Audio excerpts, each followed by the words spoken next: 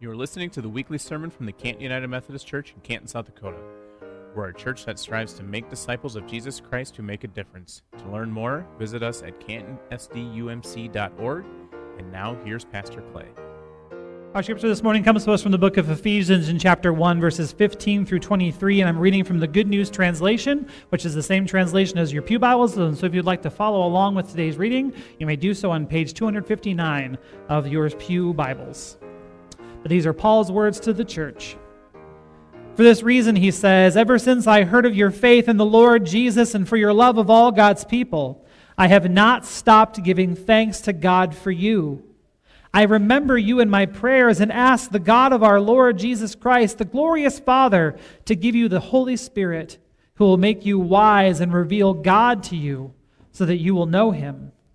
I ask that your minds may be open to see his light, and so that you will know what is hope to which he has called you. How rich are the wonderful blessings he promises his people, and how very great his power at work in us. How very great his power is for those that believe in him. His power working in us is the same as the mighty strength which he used when he raised Christ from the dead and seated him at the right hand in the heavenly world. Christ rules there above all heavenly rulers, authorities, powers, and lords. He has a title superior to all the titles of authority in this world and in the next.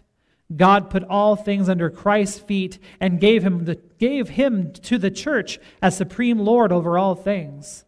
The church is Christ's body, the completion of him who himself completes all things everywhere.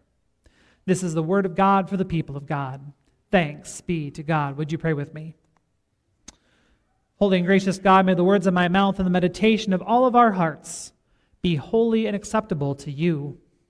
For you, O God, are our rock, and you are our Redeemer. And we give you thanks for who you are as we say together, Amen. When it comes to these big and important days in the life of the church, it is so easy for us to assume that we've always just been doing things this way. That we've always had these kind of days, that we've always had these days that we celebrate. Like the early church set these things into motion and we've just kind of kept them going because that's kind of how things in the church sometimes work. Today is one of those days. Today is Christ the King Sunday. It is the last Sunday before the season of Advent. And for us in the life of the church, it's kind of like our New Year's Eve, because Advent does begin a new year in the life of the church. And what I find part of what I find so interesting about Christ the King Sunday is that Christ the King Sunday is a relatively new development. Now, just in case there might be another church nerd in the congregation this morning, do we have a guess as to when Christ the King Sunday started being celebrated by the life of the church? Do you have a guess?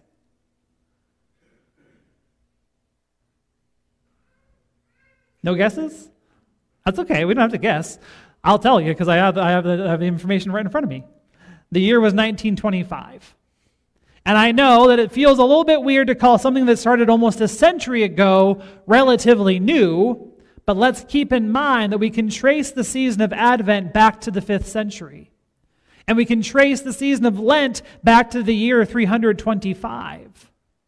But in the year 1925, Pope Pius XI declared the last Sunday of the church calendar to be called Christ the King Sunday.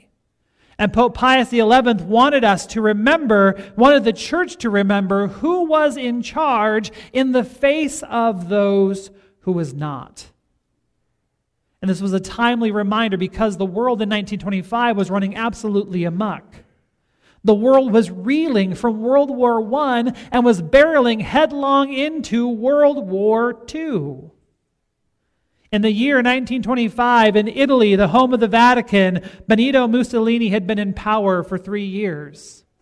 And over in Germany, Adolf Hitler had just released a book called Mein Kampf and had just been released from prison and was starting to rally fervor and gain publicity and gain power in Germany. And so Pope Pius XI and other leaders in the Christian world witnessed the rise of non-Christian and Christian in name only type rulers across Europe. And what was also noticed by the Pope was that some Catholics were being taken in and really drawn into the leadership of these secular dictators.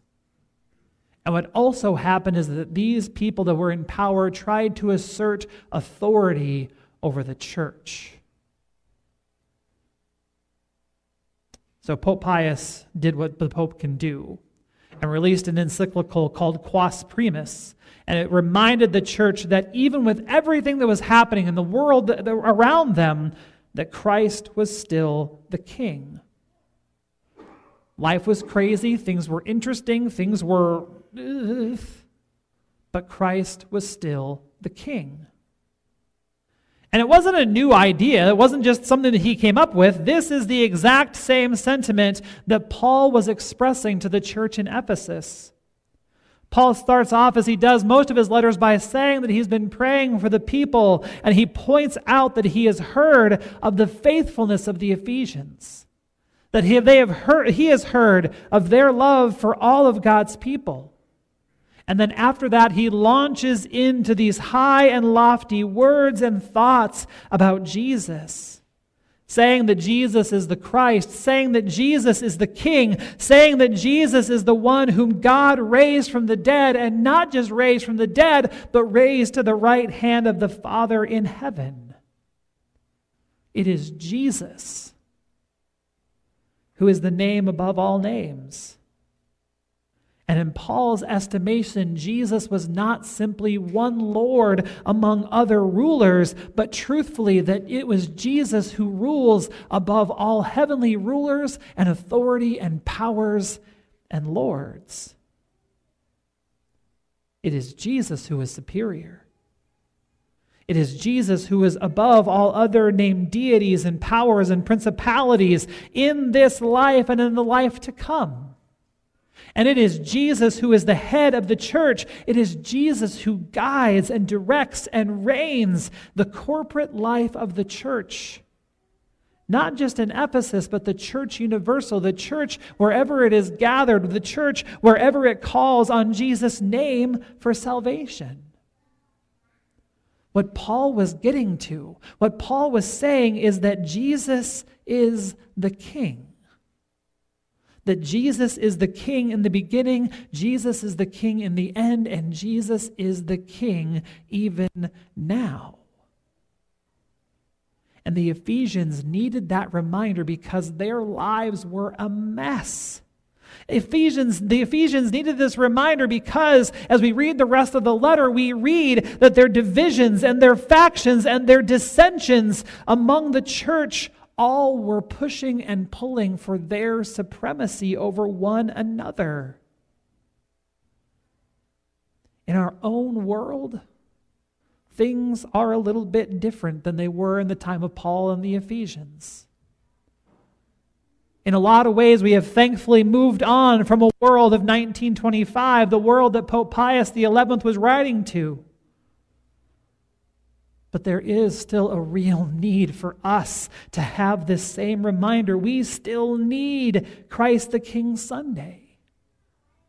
We need the reminder that Jesus is the King in the beginning, Jesus is the King in the end, and Jesus is the King even now. Because the problem is that there is so much that clamors for our attention. There is so much that clamors for our devotion. There is so much that clamors for our allegiance. And some of those things are obvious, and when they get pointed out to us, we smile and say, yeah, I know, and then we do nothing about it. Friends in Christ, our favorite sports teams clamor for our attention and our devotion. And you know me, I like sports, and there's nothing wrong with liking sports as long as we don't get it twisted, right? As long as we remember that Jesus is King and the Chicago Bears are not. Our jobs clamor for our attention. And there's nothing wrong with working hard, and there's nothing wrong with loving what we do. In fact, that's how it's supposed to work. But before we are anything else, we are followers of Jesus. Before we are teachers, before we are bankers, before we are farmers, even before we are preachers, we are followers of Jesus. Our defining narrative must be Scripture and nothing else. And so on this day called Christ the King Sunday, what becomes clear and what needs to become clear is that Jesus is King and everything else is not. Jesus is King and everything else is not. For the Ephesians, it was their national identity. The church in Ephesus was comprised of Jewish converts to Christianity that really cared about their Jewish roots and Gentile outsiders that really cared about where they came from before they became followers of Jesus. But all of those things had to take a back seat to their devotion to Jesus. But they were being held back because of their ancestry. And so for the Ephesians, if Jesus is meant to be king, it meant that their country of origin was not. If Jesus was truly king, it meant that everything that happened in their life, up until the point they were introduced to who Jesus was, didn't matter as much. If Jesus was king, it became the most important, the defining aspect of their lives, of our lives. So the question becomes, what is it for you? What is it for you? What reminder do you need today? If Jesus is king, what is not? If Jesus is king, what is not? The challenge of this day is for us to discover and discern and to live in the light of what we find out. Jesus is king and our career is not. Jesus is king and our stamp collection is not. Jesus is king and our fraternal organization of choice is not. Jesus is king, and this is the one that hurts. Jesus is king and our denominational identity is not. This one hurts worse. Jesus is king and coffee is not. Because the truth is that there can only be one king. And our job is to discover who we truly rely on and then do everything in our power to rethrone Jesus. As we think about our parallel to New Year's Eve, what we're going to be doing in a couple of weeks is taking a look back at how our year has gone and evaluate our lives and think about what we want our life to look like going forward. It's Christ the King, so it's New Year's Eve for us. So the question becomes, how is it that we're going to follow Jesus more closely in the year to come? And I love that question because it propels us so far forward into the season of Advent where we once again prepare our hearts to make him room. Friends in Christ, may you live deeply into the truth that Jesus is king and everything else takes a back seat. Jesus was the king in the beginning. He is the king in the end, and even now he is king. Would you pray with me? Loving Jesus, we give you thanks for the reality of our lives and the reality of our world and the way that you are ultimately in charge of shaping that reality. You are our king. You are the one in whom we trust. You are the rock and the bedrock of our salvation. We just simply come to you today to acknowledge that there are times where we get it off track, that we prioritize things that are lesser over you. Help us to find our way back. Help us to ask the right questions, and help us to live truly in the light of your kingship. Not just this day, but every day. In your powerful name we pray. Amen. Thanks for listening to this week's sermon from the Canton United Methodist Church. Join us in person or online at 10 o'clock every Sunday morning for worship. And now go in peace and serve the Lord.